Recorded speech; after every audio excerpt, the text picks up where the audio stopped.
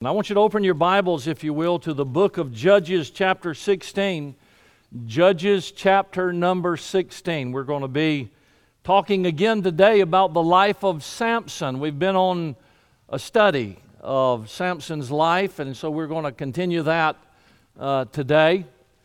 So this will be our third message in this series on Samson.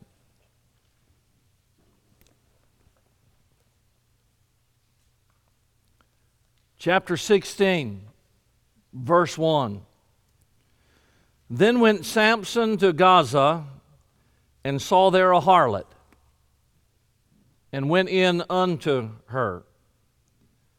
And it was told the Gazites, saying, Samson is come hither, and they compassed him in, and laid wait for him all night in the gate of the city, and were quiet all the night, saying, in the morning, when it is day, we shall kill him.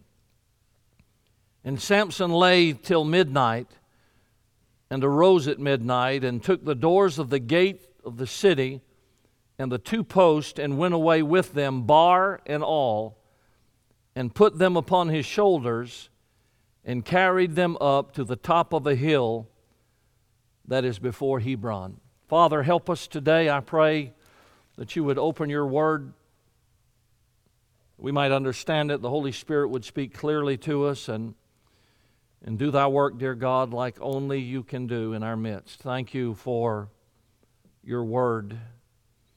I pray that you would convict us with it today, challenge us, move us. In your name we pray these things. Amen.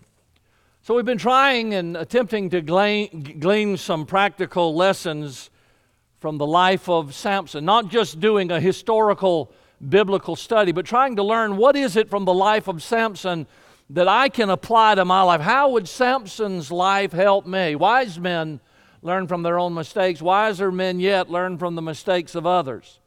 And so we know that the Bible tells us in the book of 1 Corinthians that all these things were written for our admonition, upon whom the ends of the worlds are come, that we might somehow from them learn an example on how we are to live our life better for the Lord. And so God's not just, He's not just hanging everybody's dirty laundry out for us to view. God wants us to learn something from the experiences that these people have been through. Chapter 13 of Judges is such a chapter of hope. I mean, it's an amazing thing. As the chapter ends, it says, and the Spirit of the Lord began to move him at times in the camp. So here's this man by the name of Manoah and his wife who hasn't had a child yet. And Israel has been 40 years, listen to me, 40 years Israel has been in bondage. They've been under the oppression of the Philistine people. 40 long years. And now God comes to this couple and he says to them, I've heard the cries of my people. You're going to have a child, and his name he's going to deliver Israel, and they called his name Samson. What a day. What a thought. What grace. What a blessing. And the Spirit, here's how the chapter ends, and the Spirit of the Lord began to move him at times. Boy, what a chapter of hope. Things look good for Israel. They really do. They got a deliverer now, and it's obvious that the hand of God is upon him. And then all of a sudden, one verse later, chapter 14, verse 1, a very ominous picture is painted.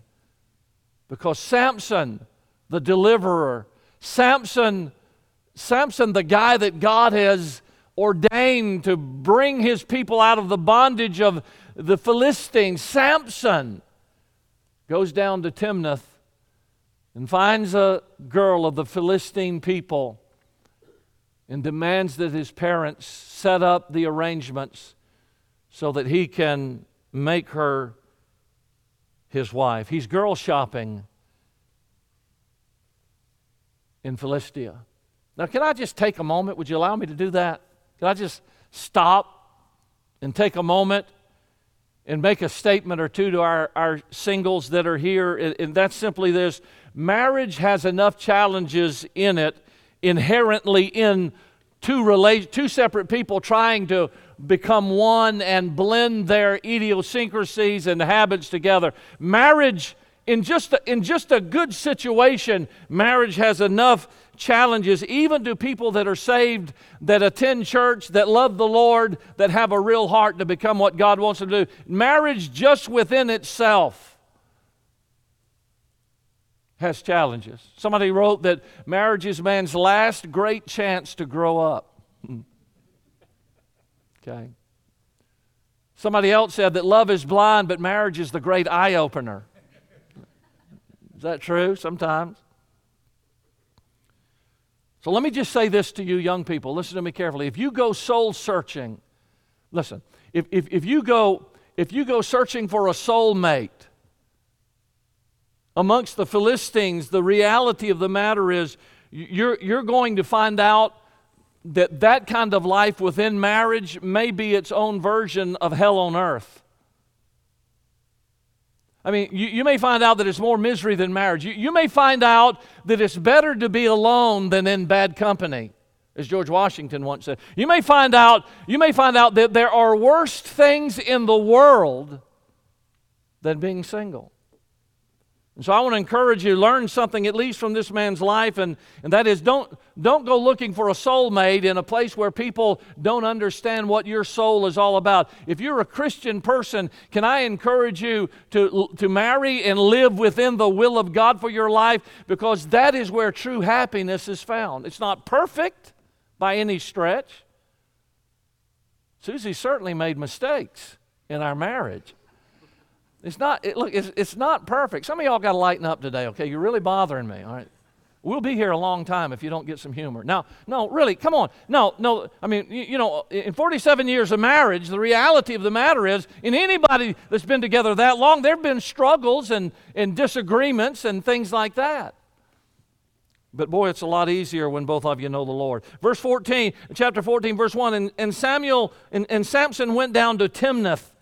Samson went where? Down. Where? Down. What was the direction of Timnath? It was down. And that is both literally and figuratively, because from that point on, in Judges chapter 14, verse number 1, his life literally went downward ever since that step. It was a spiral away from everything that was good, a spiral away from those that loved him, a spiral that led him away from God and away from his fellowship with God. And if you read chapter 14 and chapter 15, if you look back over those, all you see is the carnage that was left behind in a destructive wake of a man who was self-absorbed and living out his own ambition and lust. We'll talk next Sunday a little bit, because next Sunday is the final chapter in the life of Samson. And I have to tell you that his life wasn't a total failure. I mean, we get the feeling sometimes that it is, and it wasn't a total failure. But my word, what wasted potential. This guy was an icon. You know what he was? You know what Samson was? He was a legend in his own time. Most people become legends after they die. I remember reading the story in a biography of Davy Crockett, how that he went to D.C. and he attended a play called The Lion of the West, and as he walked down the aisle, the play was actually about his life. And so he's walking down the aisle with a coonskin cap on, and people are standing up cheering him. He's going to sit down on the front row and watch a guy depict his life in a play. And the guy said, very few men have ever lived such a life that while they're living, they are a legend. And that was Davy Crockett, and the same thing can be said about Samson. He was either loved, Samson, or feared, depending on whether you were a Hebrew or a Philistine, but he was respected by neither. Not his people, not the people of the world. And to say that this man was an enigma would be a gross understatement. His life is a portfolio of wasted potential. And here's the thing. You read about this guy. You read about Samson. You read about this judge that is noted for his strength.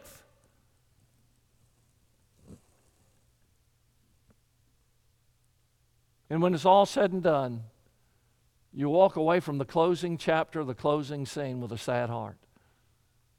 I don't ever read about Samson and feel good. I don't ever read the story of Samson and say, man, look at that guy. Boy, he was something. Hey, he killed 1,000 Philistines with the jawbone of an ass. He was. Boy, that guy was a warrior. You never leave feeling good about him. There's always a sadness to it. Now, I want to give you some points about Samson that I think will be helpful to us today. First of all, Samson was a part-time hero. Samson was a part-time hero. You observe his life, and you find a man that was used by God to defeat the enemies of Israel. But as you watch the scenes unfold before your eyes, you're not really sure. You're not really sure if he's doing his work or the Lord's work. As you watch this happen, Brother Gary, you don't get there and say, man, Samson is really moving forward for God. Because the reality of the matter is, so many of his motives were not Spirit-led. Look at me, listen to me. Samson was used by the Spirit, but Samson was not a spiritual man. Preacher, I don't understand that. Well, you may not and I may not, but it's in the Bible. God used Nebuchadnezzar. There are other times that God used people that weren't spiritual. Samson was used by God to a degree for the overall picture of God's work, but Samson himself personally was not a spiritual man.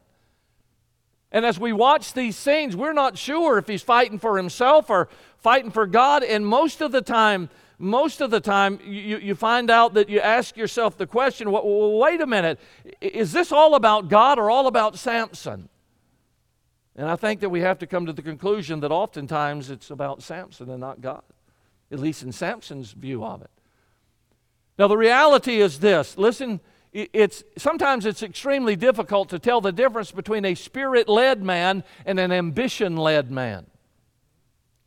Because many times they do the exact same things.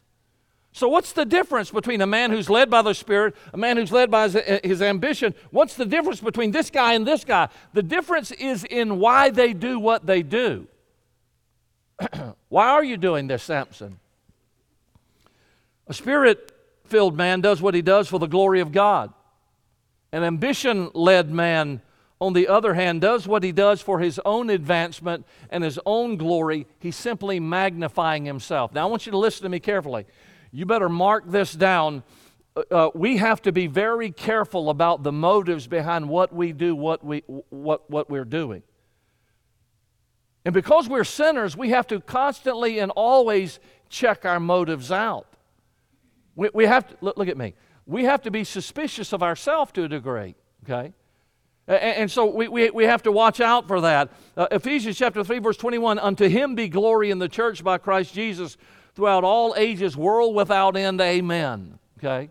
So Paul writes to the church at Ephesus, let me tell you who needs glory in the church. Let me tell you where glory belongs in the church. It belongs to Christ Jesus. Okay? Unto him be glory, world without end. Philippians chapter 4, he writes to the church at Philippi, and he says, now unto God and our Father be glory forever and ever, amen. He writes to Timothy, his son in the ministry, in chapter 1, verse 17, he says, now unto the King, eternal, immortal, invisible, the only wise God, be honor and glory forever and ever, amen. That's what he wrote Timothy. And then in Jude, verse 25, to the only wise God, our Savior, be glory and majesty and dominion and power, both now and ever, amen. Now let me tell you something about you, okay?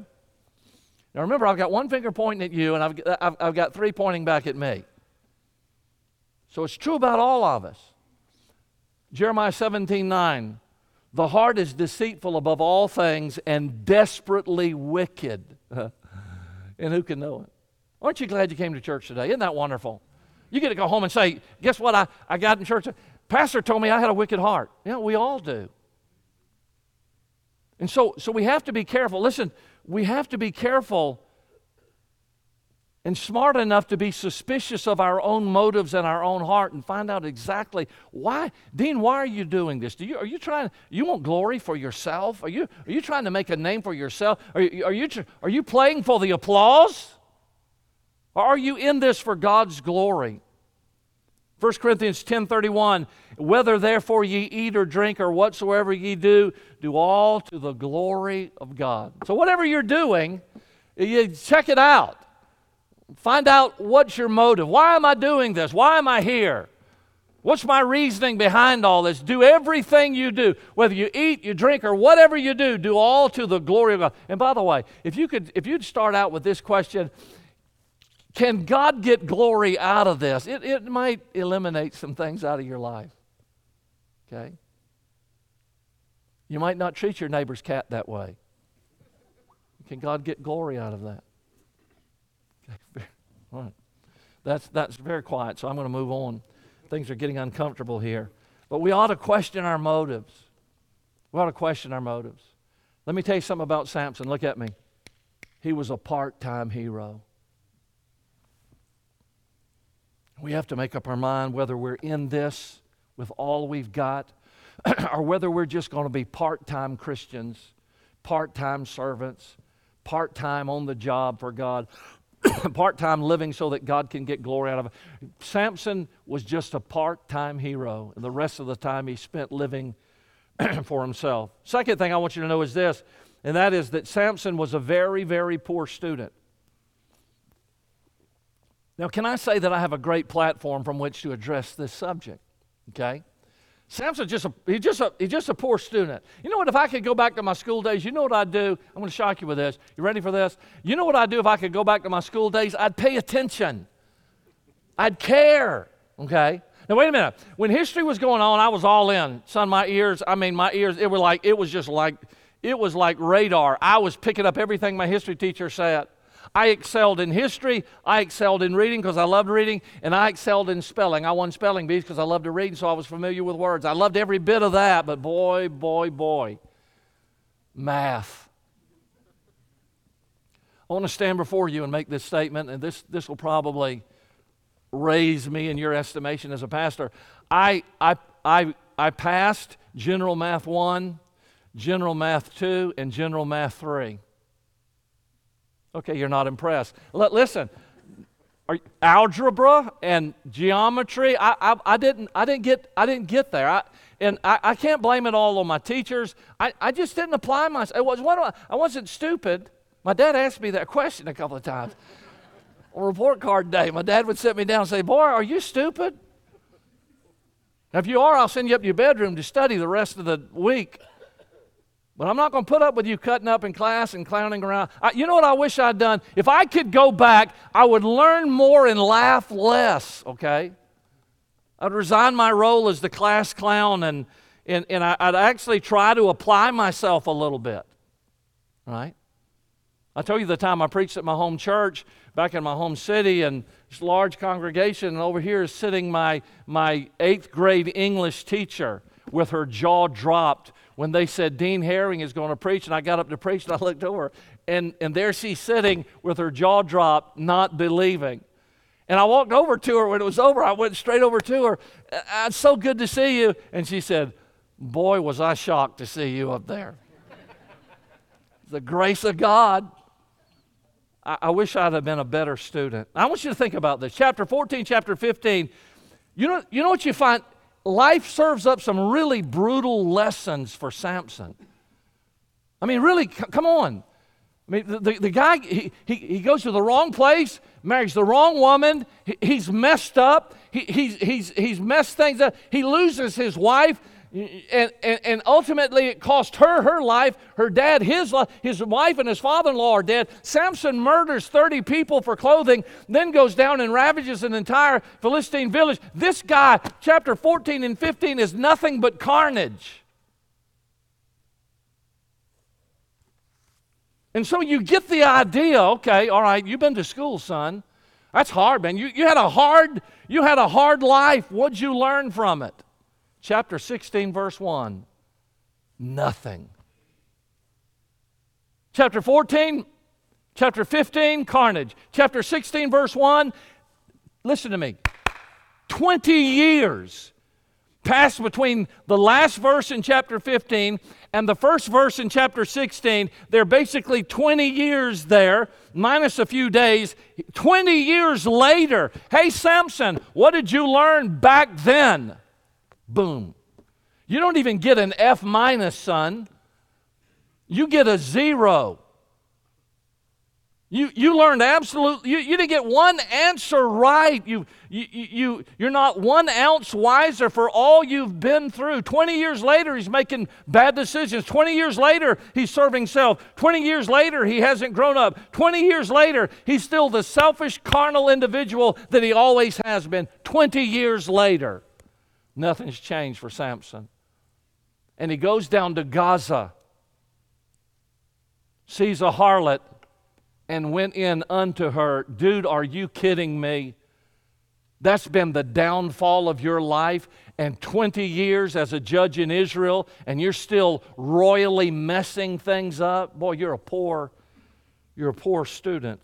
So he's taking the show to the big time. It didn't work out in Timnath, which is a little rural country town, so I'm going big city. I'm taking the big show to the big city, big time. That's what Samson thinks he's doing. You know what? In the book of Luke chapter 16, at least after being broke as a joke in a hog pen, the prodigal son went home to his father and never returned to the hog pen. Samson keeps going back. Yeah, the hog pen is home for him. The hog pen he's a homeboy in the hog pen in Samson's life. That's his comfort zone is the hog pen. And the difference between the prodigal son and Samson is that the prodigal son went back to the embrace of his father, but Samson never turned back home to God, not one time. He never truly went home to God. He lived outside of the boundaries of the will of God. Can I help you? Look, listen. Be teachable. Take good notes in life. Learn things from other people. Learn things from your own mistakes. Learn. Be wise. Take good notes in life.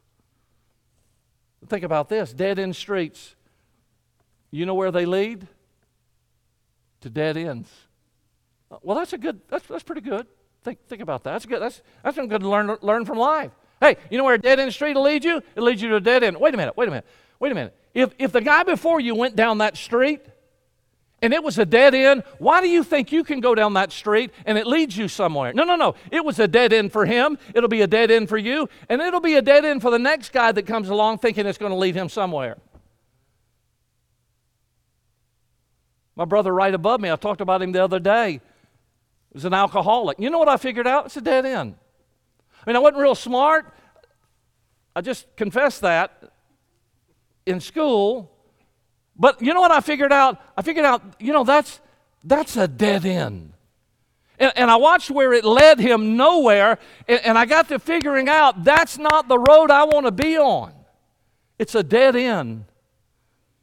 Another good thing to learn is that the consequences of all our choices, there are consequences to all of our choices, both good and bad. If you make a good choice, you got a consequence that's good. If you make a bad choice, there's a consequence that's bad. So every choice you make has a consequence with it. If the good ones come with good decisions, why not make good choices?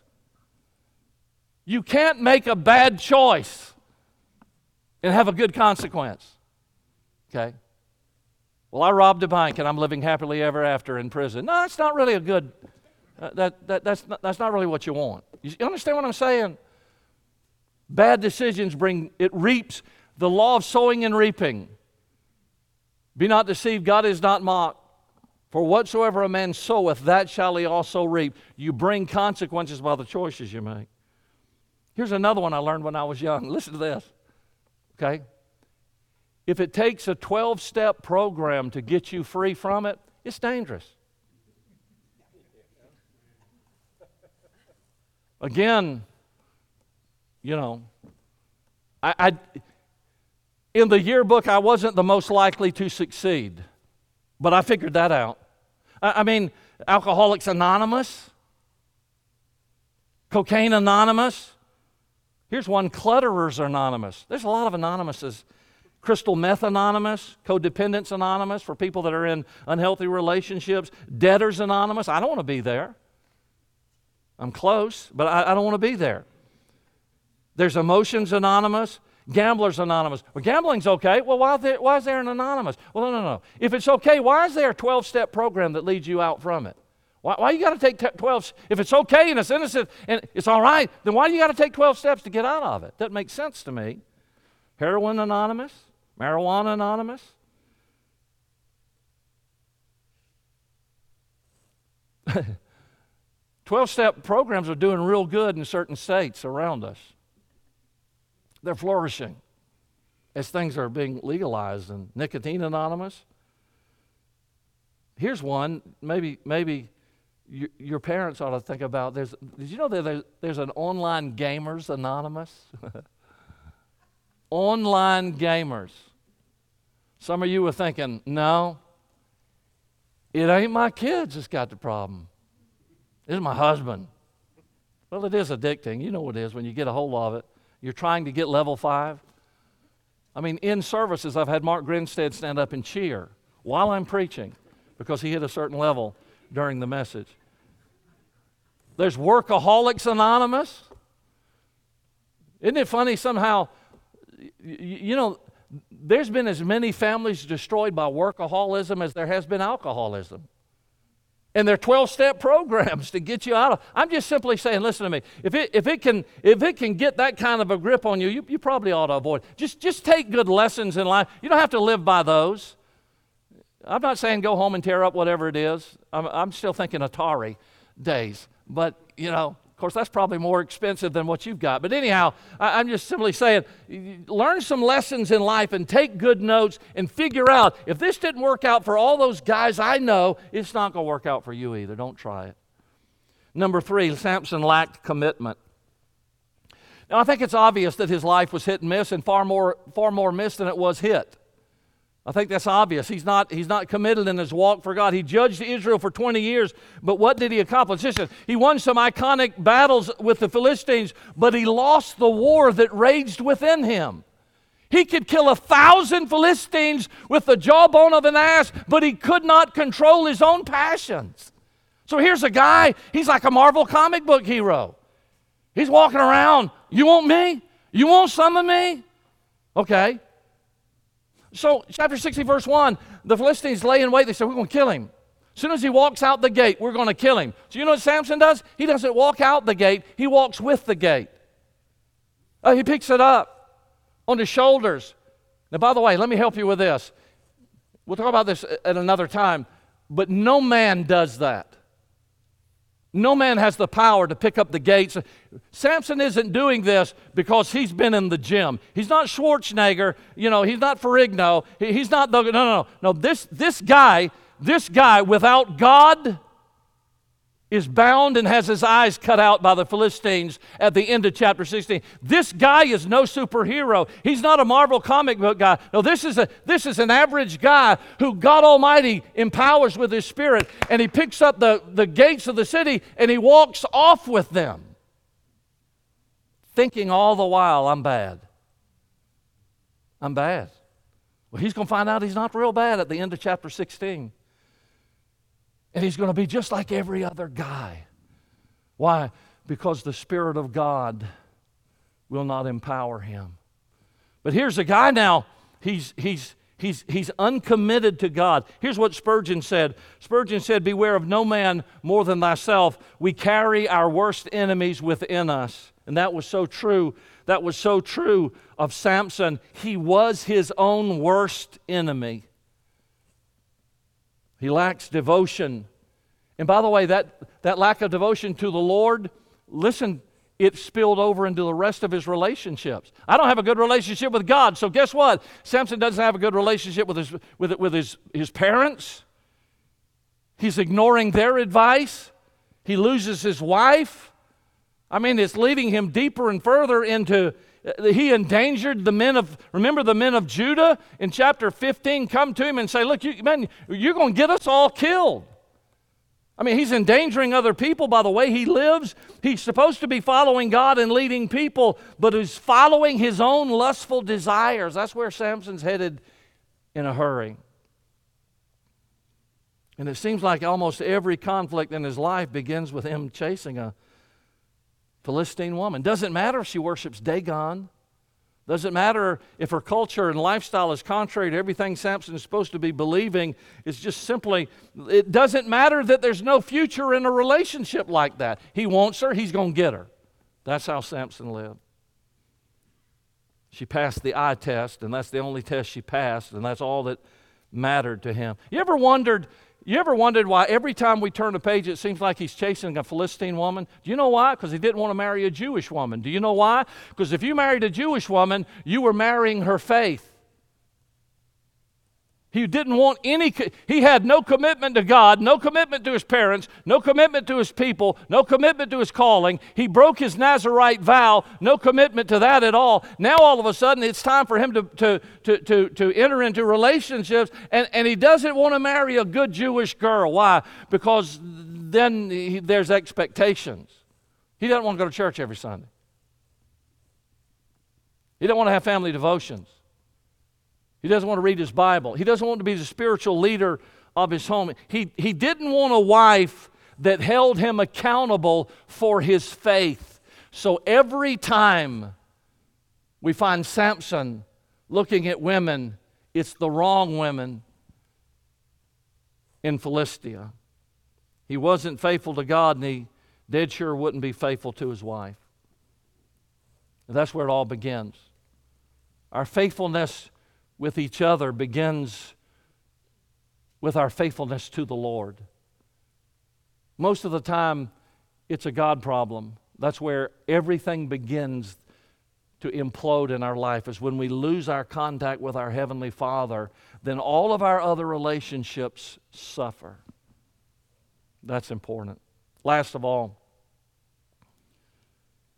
Samson was self-indulged. Boy, if you want to find, I think, the chief characteristic of this guy, he's just self-indulged. Now, let me give you the definition of that so you'll know why I say it. Being self-indulged is excessive or unrestrained gratification of one's own appetites, desires, or whims. So Samson is a guy who had an excessive need to make himself happy. He self-indulged. He had an excessive need to live a life of unrestrained self-gratification. I'm living for me. I don't care about you, Mark. I don't care about you, Nathan. I don't care about you, Linda. I care about Dean. I'm not watching out for your good. If it conflicts with my good, I'm putting me number one. I care about me. And by the way, man, that's how the world's living today. Man, talk about sick. We live in a sick culture, in a sick society. It's about me, you know. And that's where we're at. Let me show you something that'll help you understand a little bit about the contrast between who his parents were and who he was. In chapter 13, verse 8, his parents are praying. It says, chapter 13, verse 8, Then Manoah entreated the Lord and said, O my Lord, let the man of God which thou didst send, that's the guy that told them they were going to have a child, let him come again to us and teach us what we shall do unto the child when the child that shall be born. In chapter 13, verse 12, and Manoah said, Now let thy words come to pass. How shall we order the child, and what shall we do to him? So here's Manoah. He's praying before God, and he says, Dear God, would you help? We never had any idea we were going to have a deliverer, that we were going to give birth to the next guy, the 13th judge that got Israel out of 40 years of mess. We don't know how to raise that kind of a guy. We don't know. How do you raise him? How do you raise a deliverer? God, we don't know how to do that. Could you teach us how? Give us some hint of how to do this. They didn't say, God, make us rich. After all, Father, we're raising the God that's going to get Israel out of them. Could you bless us with money since we're willing to do this? Could you make our life really good? Could we be famous? Heavenly Father, we don't know how to do what we're supposed to do. Could you teach us and help us? Boy, that's humility. Now let's look at Samson's prayers. First prayer of Samson, chapter 15, verse 18. He just got through with the big battle. This is the first time he called on God's name. And he was sore thirst, chapter 15, verse 18, and called on the Lord. Well, what's he going to say? Here he is. Thou hast given this great deliverance into the hand of thy servant, and now shall I die for thirst and fall into the hands of the uncircumcised?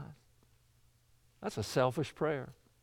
Now, he knows how to approach God, at least by saying, thou hast, Lord, thank you for this. And after all, I am your servant, but you can just leave me out here to die now? You know how thirsty I am? Could you do something for me so that would ease my thirst? I'm thirsty, God. I just got through killing all these people. Help me. He's just praying for himself. Go to the last prayer of his life. Only the second time is mentioned, chapter 16, verse 28. And Samson called unto the Lord and said, O Lord God, remember me, I pray thee, and strengthen me. I pray thee only this once, that I may be at once avenged of the Philistines from my eyes. So both prayers, the only two prayers recorded by his parents were for help from God. The only two prayers recorded by Samson were for help for himself. He was self-indulged. Now I'm going to close, but listen to this. Let me wrap this up. Besides his insatiable appetite for Philistine women, there are two things that he was obsessed with. Number one, he was obsessed with getting even. And number two, he was obsessed with getting revenge. In chapter 15 and verse 3, Samson said concerning them, now shall I be more blameless than the Philistines, though I do them a pleasure. You know what he's saying there? You did this to me, now I'm going to do a lot more to you than you did to me. Listen to me. I don't get mad, I get even. You hurt me? If you think that you hurt me, you've seen nothing yet. I will get even with you. And he goes in and wholesale slaughters people. Just massacres them. Using the power of God for his own purpose. Notice verse number 28 of chapter 16. We just read it. Samson calls unto the Lord and says, O Lord God, remember me, I pray thee, and strengthen me, I pray thee, only this once. God, this is going to be it. Last time I'm going to pray to you. Last time I'm going to ask for something. Why am I asking? That I may be at once avenged. Avenge me. Heavenly Father, get glory from my life. God, I pray that the whole world will know that you're God. What did David say when he walked into a valley to face the giant? He said that all the earth may know. That's not what Samson's saying. He's not worried about God's reputation on all this or what people are going to know God. He's not concerned about any of that. Lord, do this one more thing, just once. Avenge me. Avenge me of what they did to me. There's not one point in the Bible that Samson is ever indicated to be happy. Not one time. And I want you to listen to me. If you're going to spend your life wearing war paint and collecting scalps, you'll never be happy yourself. You know why? There's never enough blood, never enough flesh to satisfy a person who is bent on vengeance. You'll never be satisfied. You better take the paint off and bury the hatchet. Well, Pastor, it's my ex. Really? It's my ex. You know what he did to me? You know what he did to me? You know how he hurt me? Oh, it's my boss. I served. Listen, I did the very best I could do, and he stabs me in the back. Passed me over for the promotion, or it's one of my kin. It's my neighbor. It's my aunt. It's my uncle. It's my cousin. They betrayed me and humiliated me. I'm going to ask you a question. Here's my question, then I'm going to close. Remember, that means nothing from a Baptist pastor, but just remember I said that. In the middle of the book of Philippians, Paul says, finally, brethren. You still got a half a book to go. Okay, so let's just define that. Here's my question to you. Serious question. Do you believe that God knows how to handle the situation better than you do? No. Do you? See, here's what you're worried about. Come on. This is what we worry about. No, He's going to show mercy. I know God, and God's going to show mercy, and I don't want mercy. I want scalps. I want justice. Well, let me ask you a question. You think God knows more than you know? And better than you know? God may know some things that you don't know. And let me promise you this. If God shows mercy where you think there should be justice, His mercy is justice. God's always just. If you're His child, God knows you. If you're not His child, He knows you. He knows what's been done to you. And He loves you more than anybody in all the world, and God knows how to handle your situations better than you do. So stop the drive for vengeance and leave it to God. Hebrews 10:30, for we know Him that hath said, vengeance belongeth to me. I will recompense, saith the Lord. And again, the Lord shall judge His people. So here's what we do. Here's what we do when we're wrong. We go to God and say, no, you give me that. I won't vengeance. No, you give me that. No, okay, thank you, I love you. No, you give me that. Vengeance, it said, belongeth to God. So when I take vengeance in my own hands, I am not only robbing from God, but I'm declaring myself to be the rightful owner. I make Dean God. Yeah, I'm thankful for him, but in this situation, I want the steering wheel. I want to handle this because I'll do it my way. And I'll feel better about my way, but you'll mess it up. Ernie, some of the worst decisions I ever made was when I decided that I was going to handle situations that God could handle. Now, there comes times we have to deal with certain things. I understand that. But I'm talking about when somebody wrongs you and you should just let God deal with it and trust God to do it. And we try to commandeer it and work it all out. We don't work it out well at all. So there's Samson. There's Samson for you. Let me ask you a question. Are you bent on getting even? Are you self-absorbed? You know, the best thing we'll ever do is be honest with ourselves. We can hide behind, all our excuses, but you'll never get better until we take a long look at ourselves. Are you self-absorbed? Sometimes God will say to us in the quiet places of our heart, you better check out your motive for that, son. Why are you doing that? Hey, Dean, let me ask you, why'd you just do that? Why are you doing that? You want somebody to pat you on the back? I'll tell you the story and I'll close again with this. I went to my mama's house one time and I said to my mother, who was a godly saint, I said to her, it was about something that was transition that was happening in my life, and I said this to my mama. I said, I think I've paid my dues. And I said this, I think I've earned my stripes. I think I have this coming.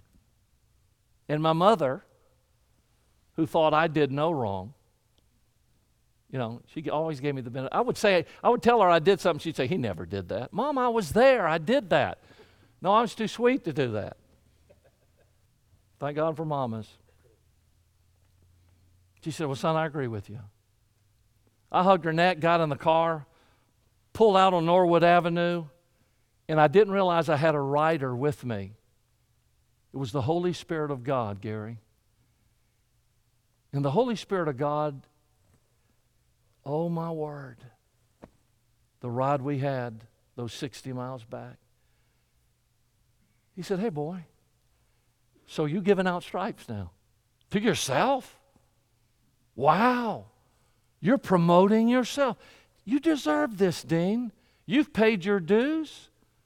Who determines whether you paid your dues or not? You don't determine that. You don't give out rewards, Dean. I do. I'll determine when you deserve what you deserve. Man, I wept and prayed and confessed and got home and called Mama. And I said, Mama, I gotta apologize. Son, you don't, Mama, you gotta listen. The Holy Spirit of God just worked me over. I don't deserve anything but hell. If I got what I deserved, I'd die and go to hell, just like everybody else that's on their way to hell. The only reason I'm not going to hell is not because of what I deserved, it's because of His gift and His grace. So listen, just let's be honest with God. Confess where you're at, admit where you are, and get it right. Let's bow our heads, could we?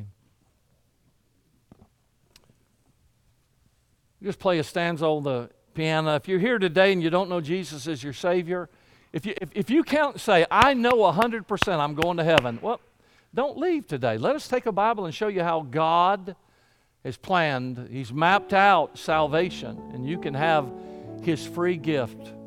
The gift of God is eternal life through Jesus Christ our Lord. If you say, I'd like to go home today and pillow my head tonight for the first time, know for sure I'm going to heaven. We'll take a Bible and we'll show you before you leave here today how you can know that. Don't leave today without letting us do that, if that's your situation. Maybe today you haven't been a good student. God's taught you things and you haven't learned. And maybe today, you're thinking about some lessons you've missed out on. Learn well. Take good notes. Take good notes. Don't be part-time in your service for God. Get all in. Just get all in for God's glory. Live for Him. Be committed to the Lord and to each other. Father, thank you today for who you are. Thank you for your blessings. Thank you for your word. I pray that you would guide and direct us this week. Help it to be a great week, Lord, I pray. Blessing everything we say and do. In the name of Jesus Christ, we ask these things. Amen.